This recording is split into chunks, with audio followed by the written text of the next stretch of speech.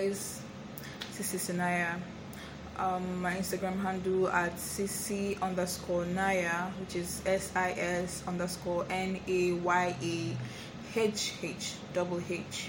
And the Twitter is Sisinaya_Naya, but just one H on the Naya. Okay, I just want to talk about a particular thing that's going on right now underground for some guys, some new tactics. Now guys don't want to go up on a girl like be like, be my babe, now be my babe, because the babes will feel like, this one is here to use me.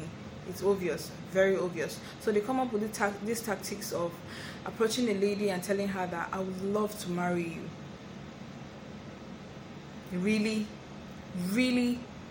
and then get your whole mind up around it and be like, oh my god, I found a husband finally. I found my ripping, my bone, my missing rib, my man, and stuff like that. You just want to just spend the rest of your life with them, and then when they get what they want, they dump you or leave you hanging. So this is one particular thing now that's going around, especially for younger girls, younger ladies. They come up to you and then they tell you, I would like to marry you. They even go as far as going to visit your parents. That's so disrespectful. I mean, that's so insensitive. Why would you do that? Ew, my God. They go and visit your parents and even make it known to them. With that fear. Imagine before. Can you really approach a girl's parents, that time, if you were not ready? Even if you had money, the money, if it was not smelling out from you, you will not be able to approach the girl's parents to make your intentions known. But right now, they joke with a lot of things. This generation, I never see. Trust me, I never see.